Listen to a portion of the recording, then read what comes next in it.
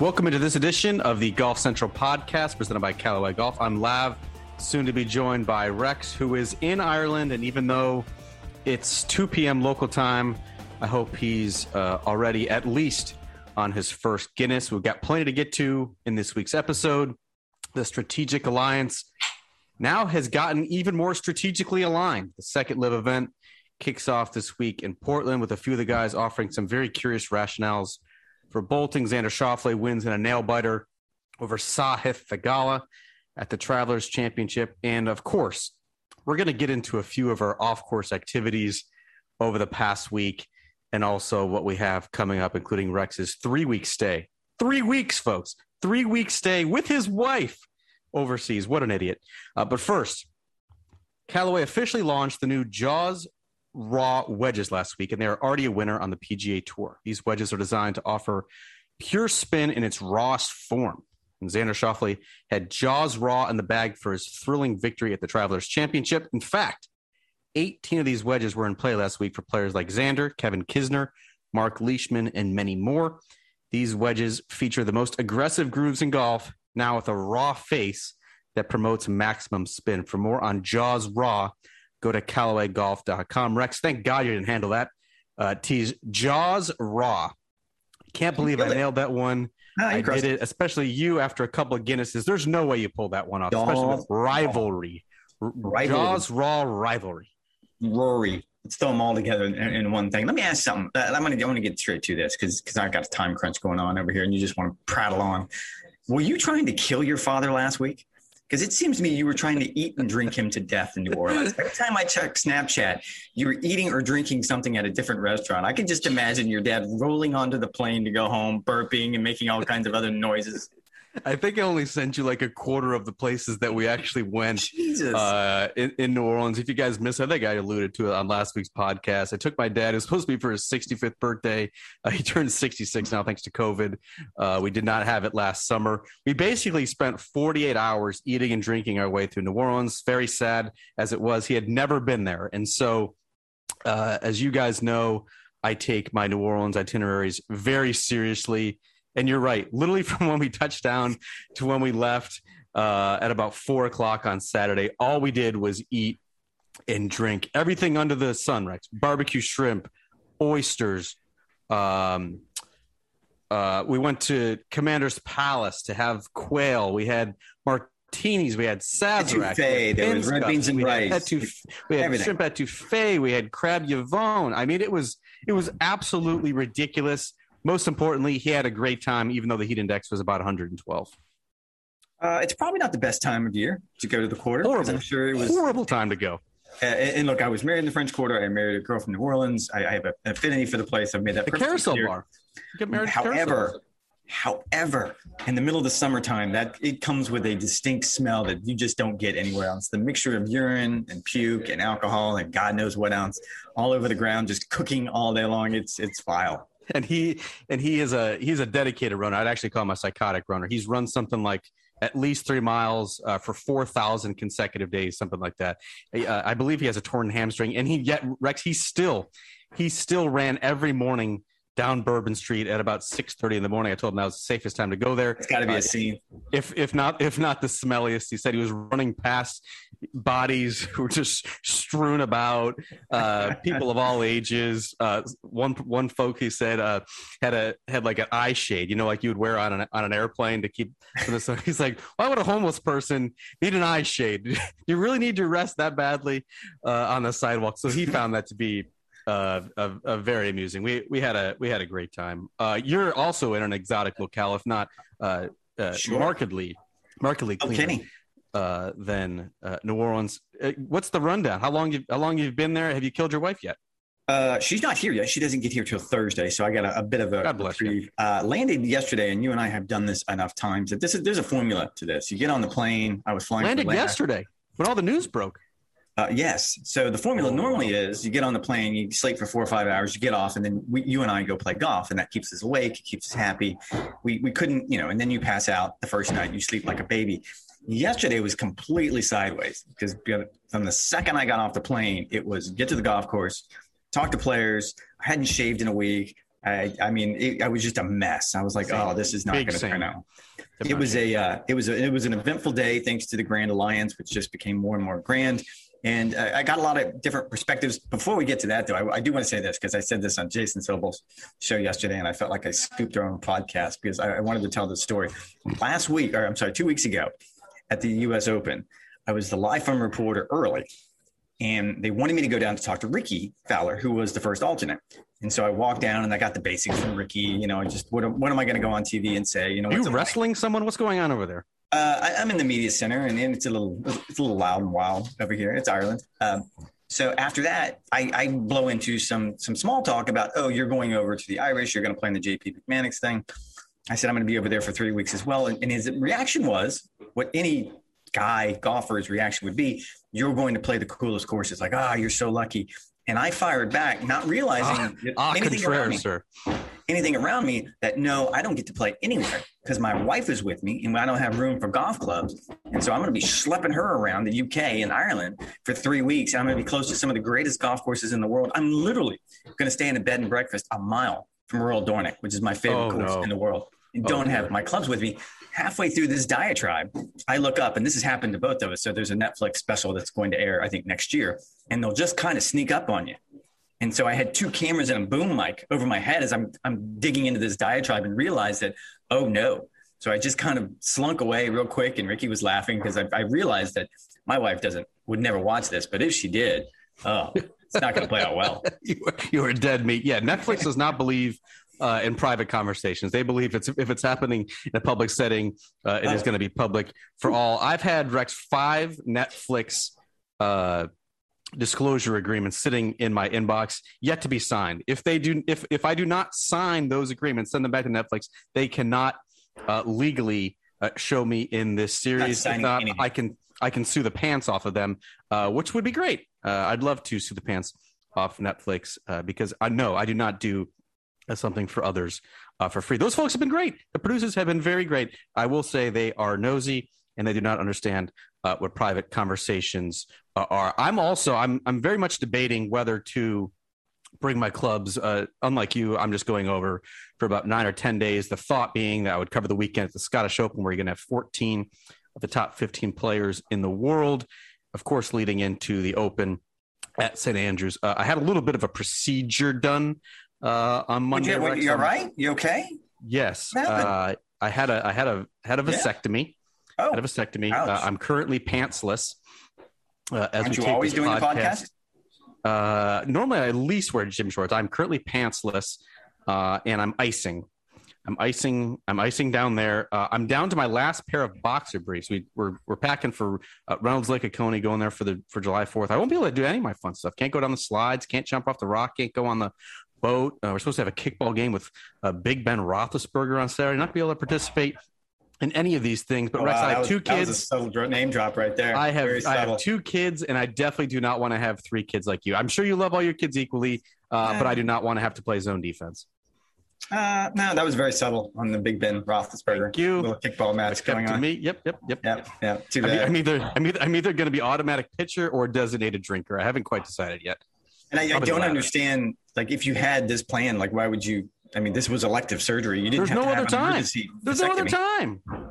I mean, you have 2 weeks before you go anywhere. You could have done it next week after the 4th of July. Well, I didn't want to fly in case there's some sort of complication. I definitely didn't want to be overseas and have, let's say, a suture rip out and trying to trust the Scottish healthcare system. I'm not sure that was a route I particularly wanted to go. Oh, wow. I'm sure there are fine medical professionals in Scotland. I'm not saying that. I just don't want to potentially risk it. So big news on Monday, as I mentioned, got off the plane. It's big news that the PGA Tour and the DP World Tour. It's Tuesday. Today is Wednesday. I know you're 6. I know you're 6 hour ahead. It's not actually the future, unlike your wife thinks. We're not actually living in the future. And there's a couple takeaways, and then I'll give the floor to you because I know you got some takes on it.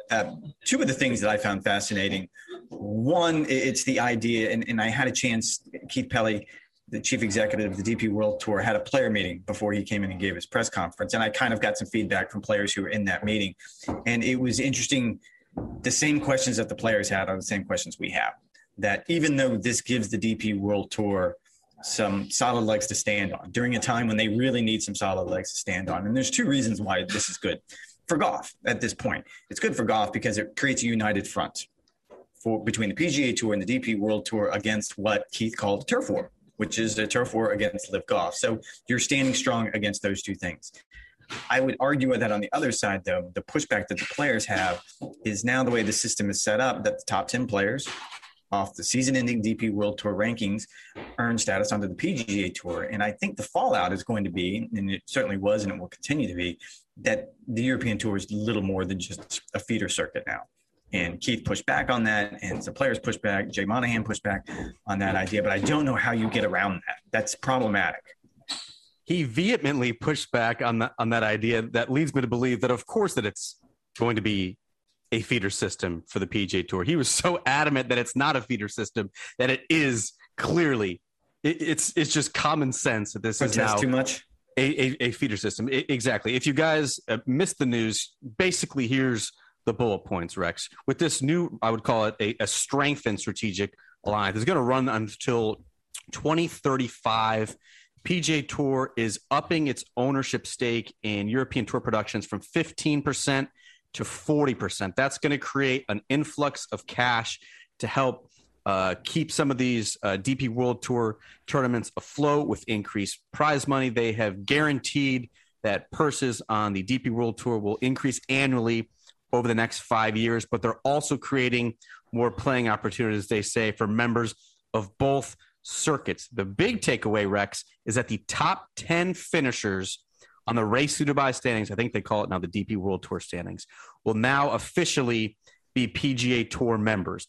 Now, if you look right now at the DP World Tour standings, it's led by Will Zalatoris, who, to be fair, has played at least one DP World Tour event this year. However, of course, he plays primarily on the PGA Tour and has accrued most of those points by playing so well in the major championships. In fact, 6 of those top 10 players on the DP World Tour standings are PGA Tour members. Now, if you go down the list of who would potentially be benefiting from this, it's guys and names, quite frankly, that are going to struggle to keep their card. That's not a knock on them. That's just the state. Well, you don't know how this is going to be. Yeah, I mean, you don't. Given their world ranking, it's a fair guess that against better competition, they're going to struggle to keep their card. Now they're going to have 26 to 28 starts. Keith Pelley said that's ample opportunity to keep their card. However, these aren't the top-notch players, Rex. Let's be honest here. All right, so now apparently the European circuit has 2 issues. They don't have very good players, and it looks like they're going to become a feeder system, according to Ryan Lavner for the latter. I think that's not what I'm saying. I'm saying, look, I think Thomas Pieters is a great player. Ryan Fox has certainly flashed. You're also looking at guys like Adrian Moronk, who is just a couple years out of school, Jordan Smith, Richard Bland, who soon to be turning 50 years old, Hao Tong Lee, Oliver Becker. Those are the guys who, if the season ended right now, would receive PGA Tour membership. You cannot tell me that those guys would struggle potentially to secure their status for not just the following season, but in the future. I mean, I just don't know that. I see what you're saying, and I guess we would have to wait to see. Of course, if that does come to pass. But the body of work does not suggest that these are about to be PGA Tour stalwarts. Well, and it's worth arguing the other point here, because I do want to get to the player reaction that I got. The other side of the point is, not only does this create a united front against LIV Golf, but it also, you need to look no further than this week's event, the Irish Open, Horizon Irish Open. Horizon is a U.S.-based company. It was just a few years ago when this event was struggling to find a sponsor. It was struggling to stay on the European Tour schedule. They simply weren't going to be around. Now, Rory McIlroy had a lot to do with pulling it sort of out of that time slot, let's say, and turning it into more of a marquee event. But by accounts of many sources, the PGA Tour stepped in and really landed the deal to get Horizon along. I think that's a 7-year deal as a long-term sponsor. Same thing next week. It's going to be same thing with Genesis, same thing with Velocity Global. All of those things, which essentially are, you're taking the power of 2 organizations and you're creating a greater organization as a whole. That I can see that side of it. And I certainly understand where they're coming from a business model. I think the concern, and I found this fascinating, is I talked to an American player yesterday afternoon and a European player, and they both had the same concern for different reasons. However, concern was the same, that, it's going to become a feeder system. The European player saw that as sort of a heritage loss thing, because to Europeans, this is a proud tour. What they've accomplished here, what they've done, what they've created over the years, what they do with the Ryder Cup, all of these things, and now you're essentially going to turn it into AAA. That's the prevailing thought. Whether or not if Keith or Jay want to admit it, it's basically a European Corn Ferry Tour. I mean, if you're taking the 10 best players on the DP World Tour, the guys who are, if you exclude the PGA Tour members, these are the top 10 not already exempt for PGA Tour membership. You're taking those top 10 guys and then putting them on the PGA Tour. What are you left with then on the DP World Tour? A tour that is missing the 10 best players from the following season. That's a huge problem. Oh, you're going to eat your young. Absolutely. Yeah. I mean, and that's the problem going forward. Now, from the American player's perspective, it's not a great thing that it's going to become a feeder system, because now you're sort of undercutting what the PGA Tour has always rewarded, which is it went from Q School to the Corn Ferry Tour, which, by the way, I have to correct your tweet, which was incorrect. You actually said in a tweet yesterday that the Corn Ferry Tour went from 25 cards to 30. It actually went from 50 to 30. It went the other way. I don't think you did the math correctly on that, because it used to award 25 regular season. It is not incorrect. It's so basically what has been eliminated is the Corn Ferry Tour finals and the 25 cards, and they gave that 25 will be allocated for that. So for one season, they gave away 50 cards. Right, and so they're taking away 30.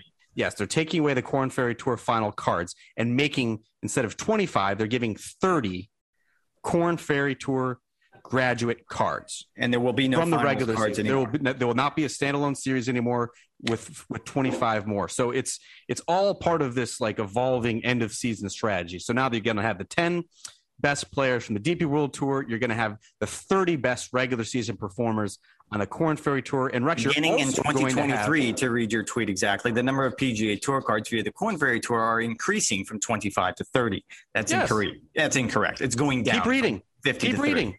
I don't need to keep reading, because that's incorrect. And then I say what? That's wrong. And then I say what? Top 5 Corn Ferry Tour finals. The Corn Ferry Tour finals will no longer be a standalone series. But you're missing the math here. You're talking your way around this and just admitting you're wrong. They used to hand out 50 cards per season. Now they're only handing out 30. So your math is wrong. Except the majority of those went to PGA Tour members who lost their card because they didn't finish inside the top 125. We're getting lost in the weeds here. That's regardless. I mean, because they've now went back to not getting lost in the weeds.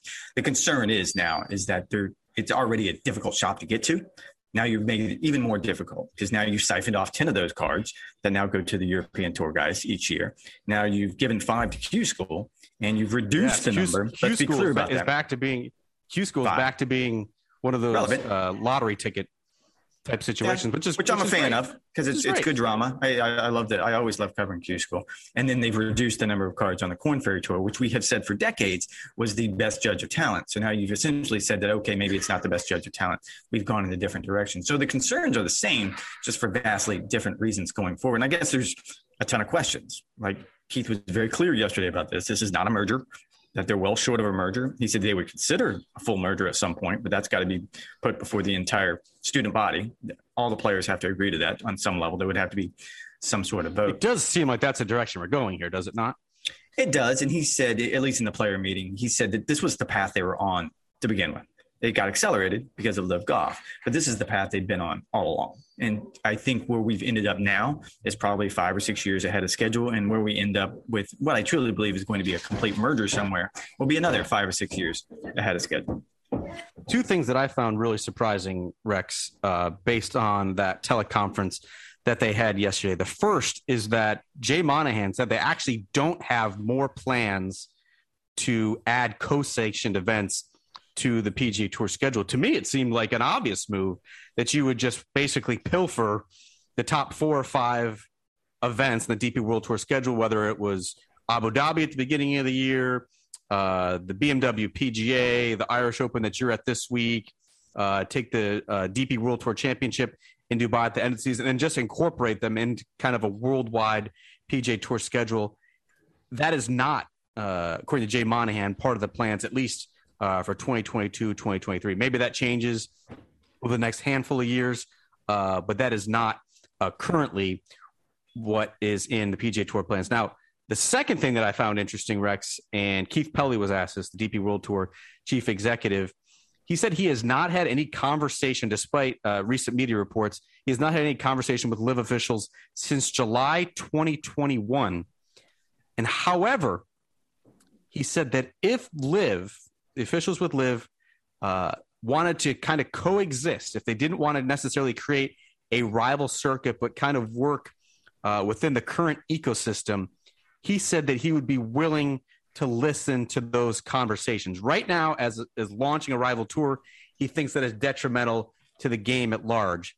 If they decide to play nice, play inside the sandbox, he would be open to having that conversation. That to me seems that this is kind of an open relationship with the PGA Tour and this alliance, and that potentially some other suitors could come in. What was your read on that? Well, that's what he said in the press conference. In the player meeting, I was told that, and this is a quote, not adverse to working with Gulf Saudi in the future. And he also said, as long as that is within the current framework of what they consider. Yes, which is essentially the Saudi International, right? Which was a part of the DP World Tour schedule for years. Exactly. I also found it fascinating. He kind of outlined both in the press conference and the player meeting exactly how the meeting went last summer with essentially what was LIV 54. It was called something else at the time. And there's conflicting reports. From what he said is they were given an unsolicited presentation. And that was back in July of 2021. And that presentation, he said, he took to the board. Now I'm getting conflicting reports from his board that they actually saw the actual hard numbers. And they decided at that point that deal was not as good as the deal that the Premier Golf League, which was the previous iteration, had offered a year earlier, and they had turned down. So therefore, they moved forward. I think there is still some confusion. To your point, I find it fascinating how Keith and Jay are handling this. Jay has drawn a very, very hard line. I mean, even when it comes to the players who have violated the European Tour's policy about playing in those LIV Golf events, there's 4 players who played in that first event in London who are in this week's field. A 5th is the first alternate. So in theory, there could be 5 of them here. Yeah, Jay has like a Sharpie line, and Keith Pelley's is like a dotted line with pencil. Yeah, it's like one of those faded pencils that you get in a golf cart that doesn't write down very well. It just kind of scratches more than into the paper more than does anything. So I do find it interesting, and that has a lot to do with the rules and regulations of the DP World Tour. They can't lean into players as hard, apparently, as Jay is able to on the PGA Tour, because you can envision a scenario where those players continue to bounce back and forth as long as they continue to pay their fines. Now, the fines are hefty. It's 100,000 euros, which but LIV's going to pay for them. By all accounts, LIV is paying for them. LIV's paying for them, yeah. And from what I was told today, that those fines are simply going to double. So let's say whoever from this week's field plays in another one, now it's €200. And it's just going to keep going up. So you're going to end up in an interesting arms race going forward. But I am fascinated by just the difference in approaches between what Keith has said and what Keith has done versus what Jay has said and Jay has done. And given the fact that I've been in country now for the better part of 24 hours, I feel qualified to say this, that I just think there's a difference in how they view this conversation here versus in the United States. In the United States, we have made this a clear moral conversation, and we can get into the LIV Golf press conferences yesterday, which were fascinating to me as well.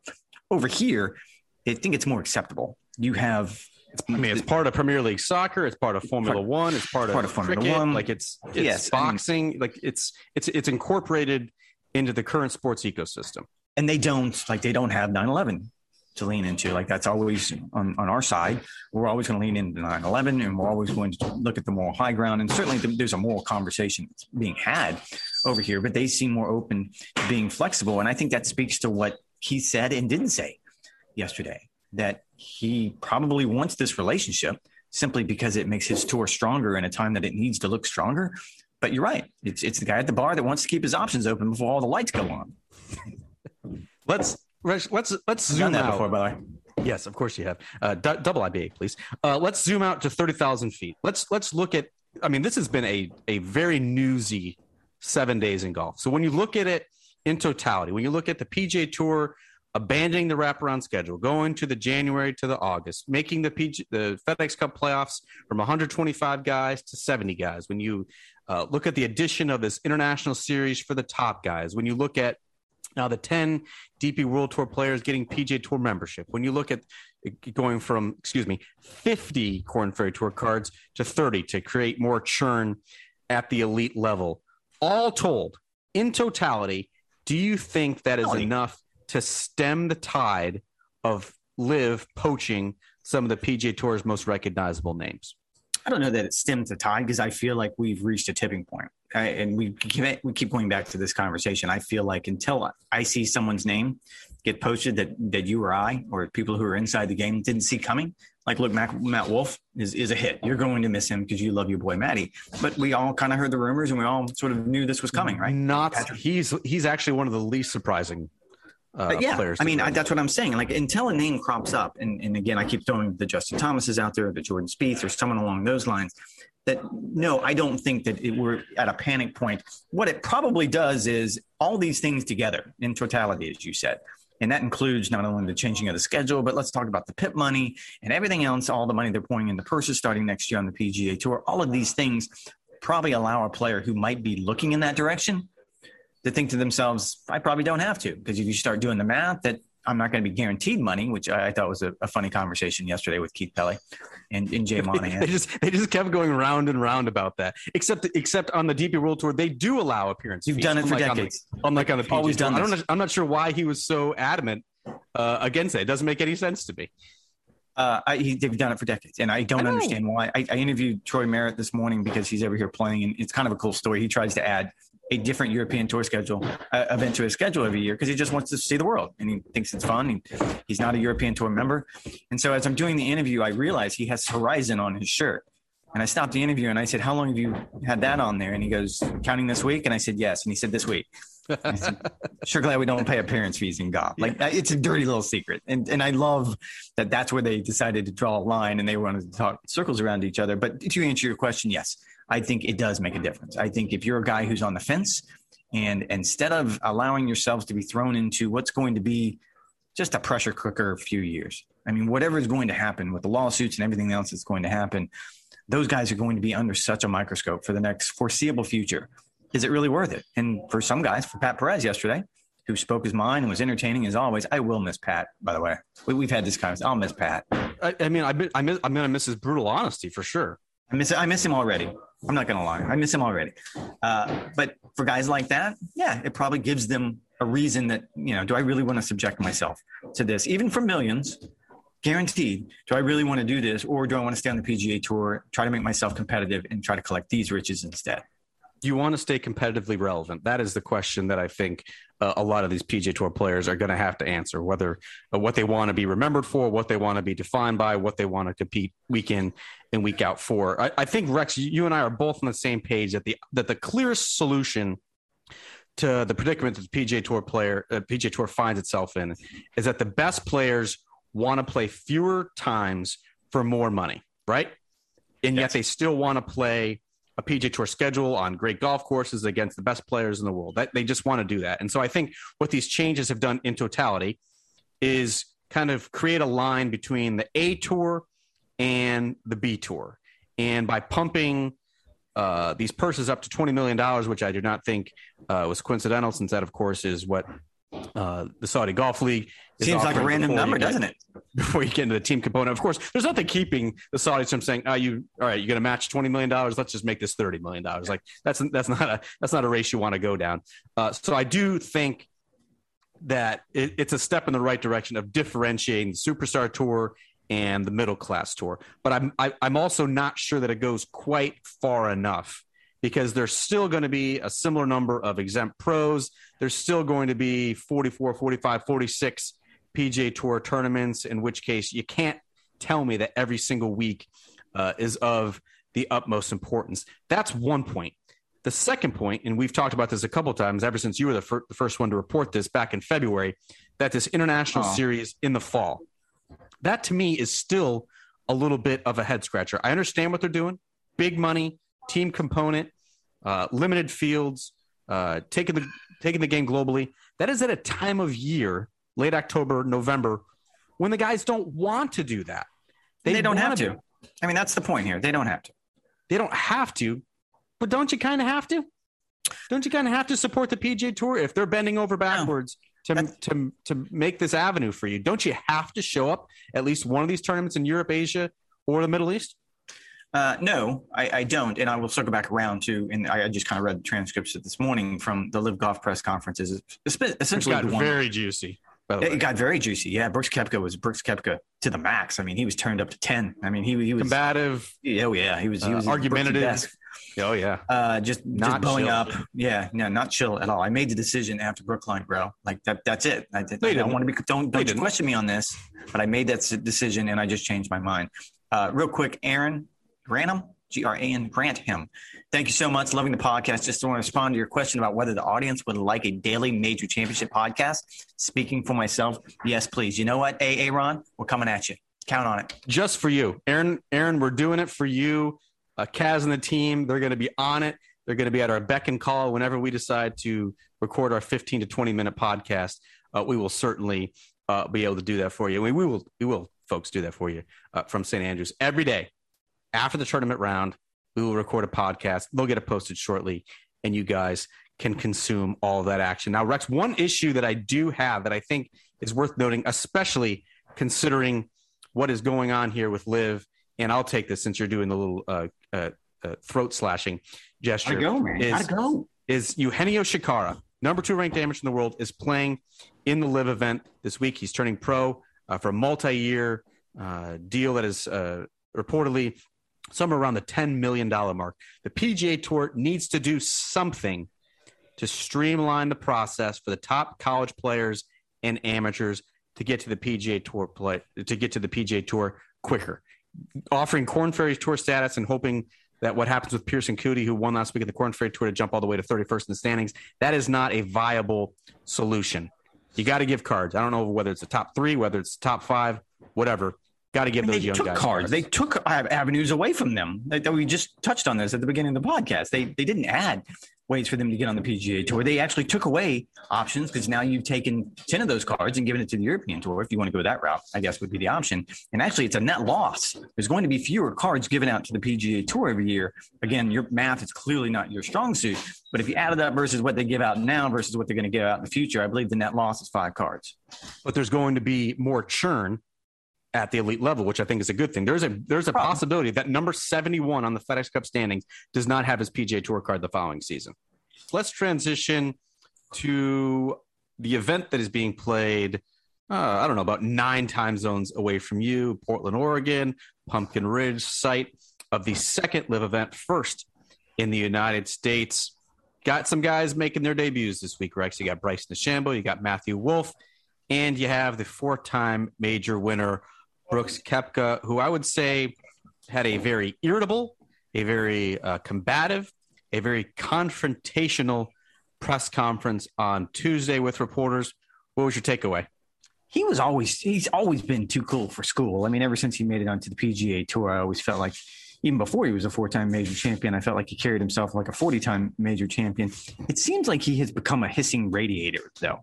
He just sort of walks around just glaring at everyone. I mean, he's in a constant state of anger, at least when it comes to the media. We can never ask the right question. We're always way off base. Like, all of those things fascinate me because we're not the one that put you in this position.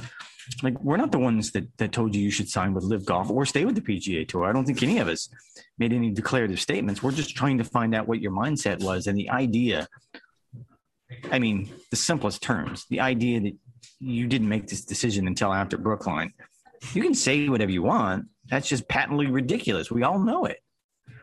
So there's a couple things here, a couple things to get into. This was Brooks Koepka, a direct quote on February 23rd, 2002. I don't see it backing down. This is talk about Live. They can just double up and they'll figure it out. They'll get their guys. Someone will sell out and go to it. Well, folks, spoiler alert, that someone was Brooks Koepka. We don't have to know now how to frame his decision. He said it himself. He is selling out. That is how we should view it. That's how he views it, even though if it wasn't asked directly yesterday. That's the number one question. You said that someone is selling out to go to this. No one asked him that. I would love to hear his answer of whether he thinks he is selling out. His simple explanation was that, hey, man, opinions change. I'm free to change my opinion. And that's fine. That's fine. The reason why he has alienated some of his former PGA Tour peers is the fact that at a Rolex function the week of the U.S. Open. He was telling guys, Jordan Spieth, Scotty Scheffler, guys of that ilk, hey, Justin Thomas, hey, let's band together. Let's have a united front to show that we're pro PGA Tour in this fight against LIV. Less than a week later, he has bolted for the rival tour with a signing bonus, rumored to be in the 9 figures. That's fine. Will you miss King Koepka? No, and we did this. I mean, it's a fun game where we just went down the PGA Tour. I won't miss him for the storylines, and I know that's where, like in Bryson's case when we had this conversation, it's yes, I'm going to miss him as a newsmaker simply because, I mean, if you look at the last 2 years, he has driven the tour while Tiger has been on the shelf recovering from injury. He's the fascination. People come out to see him. I don't think that was the case with Brooks. I mean, certainly when he was, when he's winning majors, it's impressive, and his golf is fun to watch when it's in full steam. He hasn't been healthy. He hasn't been that player in a long time, and yet we still get all the grief of him being too cool for school and being angry in the hissing radiator. So no, I won't miss him. And he's a great player. You can't take anything away from him. What he accomplished specifically in the major championships is Tiger-esque, but there's no redeeming qualities when it comes to him as an entertainer. There's no doubt he is a polarizing figure. He's clearly one of the most popular by the PGA Tour's own metrics. He was inside the top 10 of those PIP standings last year and got the bonus, which of course did little to might have been skewed by a certain video from the PGA Championship. Might have gotten skewed a little bit. Certainly. I mean, but it's also, but when you look at Brooks Koepka, he often appeared disinterested during regular season golf. He's 32 with an injury history that's longer than anyone this side of Tiger. He had, by his own admission, only a few prime years left, and it appears now that he's going to spend the majority of those playing exhibition golf. I will miss Brooks. I will miss the storylines. I will miss the drama. I won't necessarily miss the personality, although he was kind of hot and cold with me over the past couple of years. I had some good interactions with him, and then, of course, like anyone, we've had some bad ones. I would be very. I'm going to miss Matt Wolff. I'm going to miss him because he was able to cut the vein open and to show us the inside of an athlete, even the dirty, dark inside of an athlete. When you get out on the PGA Tour and you realize that it's a cutthroat place and it's not a team atmosphere and everyone is against you, and suddenly you've thrust yourself into this limelight and you're not comfortable with it. I will miss that. It's certainly a unimaginable 3-year run for Matt Wolff, and it ended the exact same place where it began. I found that to be very ironic. Matt Wolff, 2019, I covered him, 6 wins at Oklahoma State, NCAA champion, wins in his 3rd start, Rex, out on the PGA Tour, out-dueled both Bryson DeChambeau and Colin Morikawa. It looked like, the guy was an absolute rising superstar, finished in the top 4 in his first 2 major championships in 2020, and he's really fallen off the face of the earth, spiraling down the world rankings, almost outside the top 80 at this point. 2 members of his team told me it would not surprise them at all, even though he's just 23 years old, if he fulfills the obligations of this contract, which are believed to be 2 years, and then quits golf, does not play golf anymore. They said he is burned out, does not love the game anymore. He is essentially cashing out, selling out. It would not surprise me at all, Rex, if he does this 2 or 3 year deal and he's done with golf. And it's understandable, which is kind of sad. And look, coming off last summer where the mental health of athletes became center stage, we spent a lot of time last summer talking about the mental health of various athletes, and certainly Matt Wolff at the U.S. Open, you wrote a really good story, put that in perspective as far as the golf goes.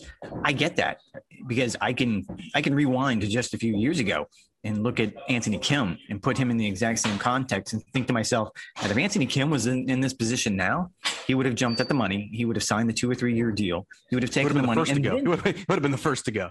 And he would have been the first to go. He would have walked away and he'd have gone to Dallas and he'd have been like Goss Bigfoot all over again, where you see him in a nightclub, you see him on a range hitting balls, whatever the case may be.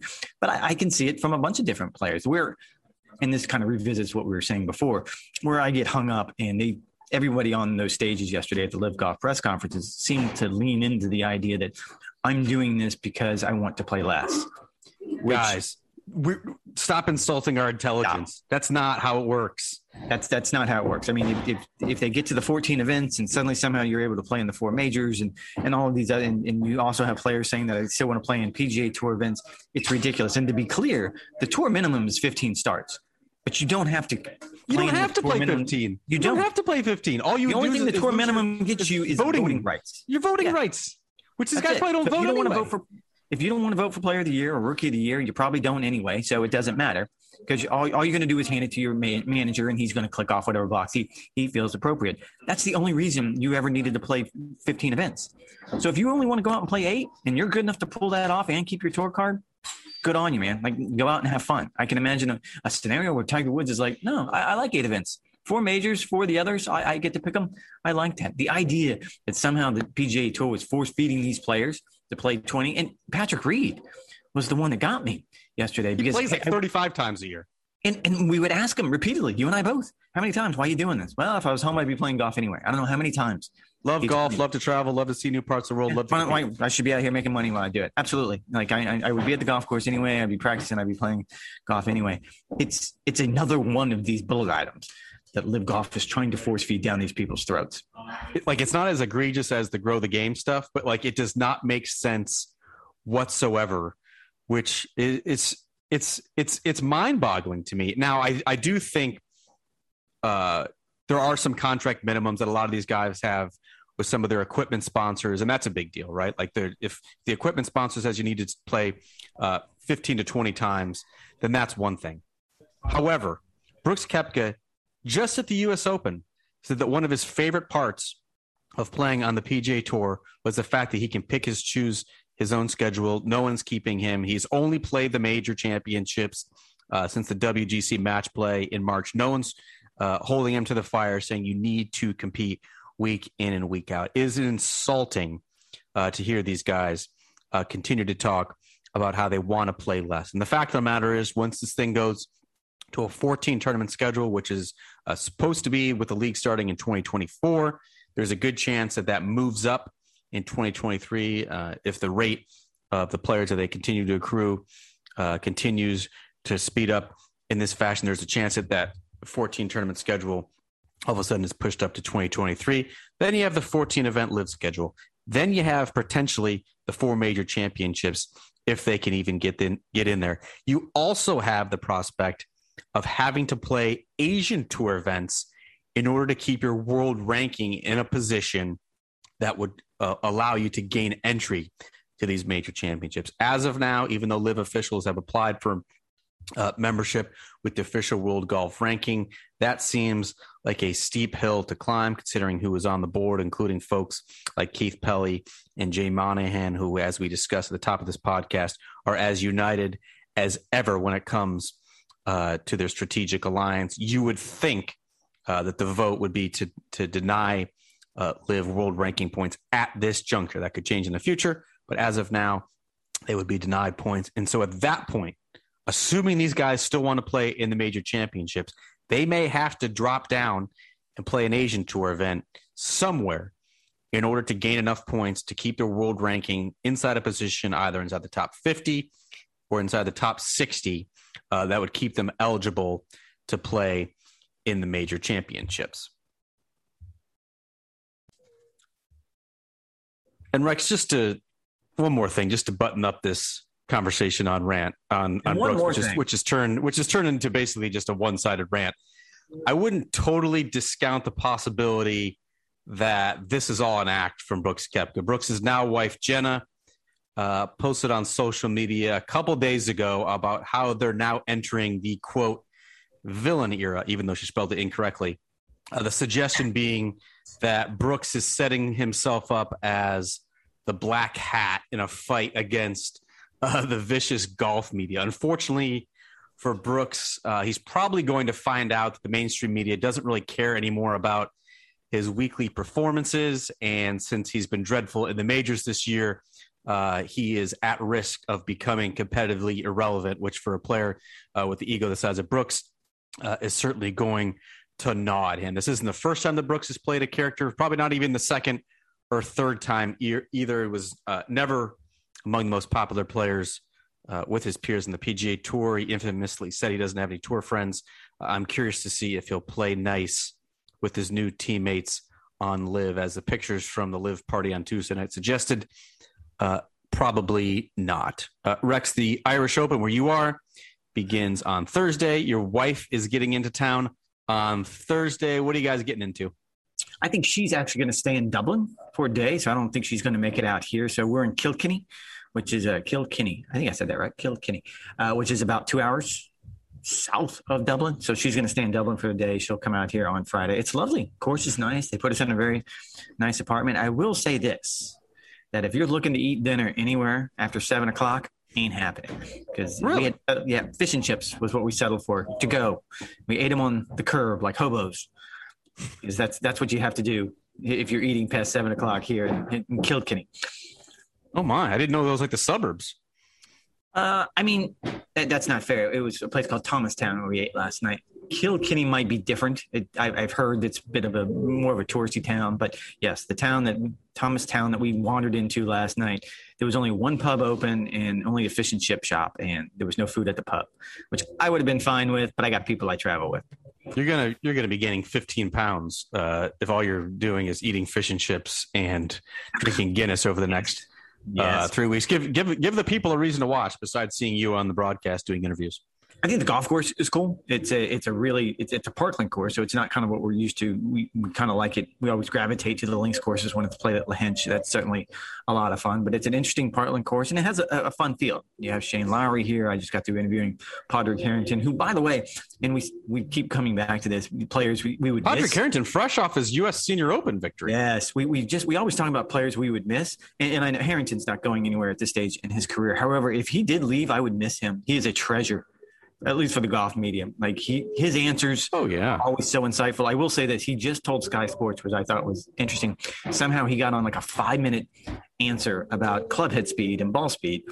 And the end result of that 5-minute answer that came out of the back end of this mismatch of thoughts and all of these takes that he has is, I will tell you that in my lifetime, this is a quote, I will tell you that in my lifetime, a woman will win on the men's tour. Now, he did not clarify and say Europe or PGA, but I thought it was fascinating. And that's where he ended up. Like, this is where we're starting, club head speed, and where I'm going to end up 5 minutes from now. I'm going to land at. And let me tell you one more thing.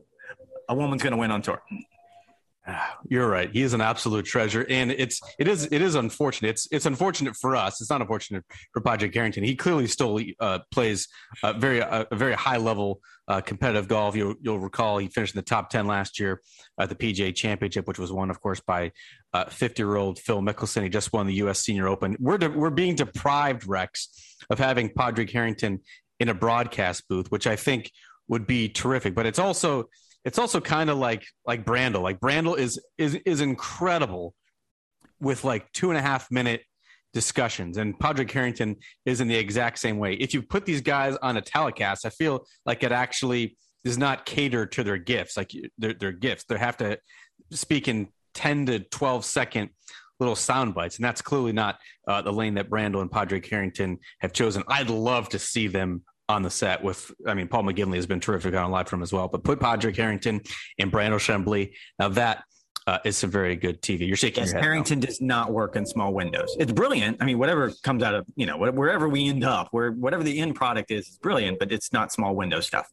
Yeah. Put him in a format where he can really shine. Over on the PGA Tour, we didn't even, I said we we're going to talk about the Travelers Championship. We're not going to talk about the Travelers Championship, but Sahith Theegala, your favorite, my favorite, is in the field this week at TPC or D Run after his demoralizing finish to the Travelers Championship, the double bogey on the 72nd hole to hand the victory to Xander Schauffele. He'll try and bounce back this week. You also have folks like Webb Simpson, Adam Hadwin coming off his best major finish at the U.S. Open. My dudes, Denny McCarthy, Maverick McNeely going for their first PGA Tour victory. Let's be honest, it is not the strongest field this week at the John Deere before we get to the Scottish Open next week, where 14 of the top 15 players in the world will be competing at Renaissance. I'm hoping to be there on the weekend.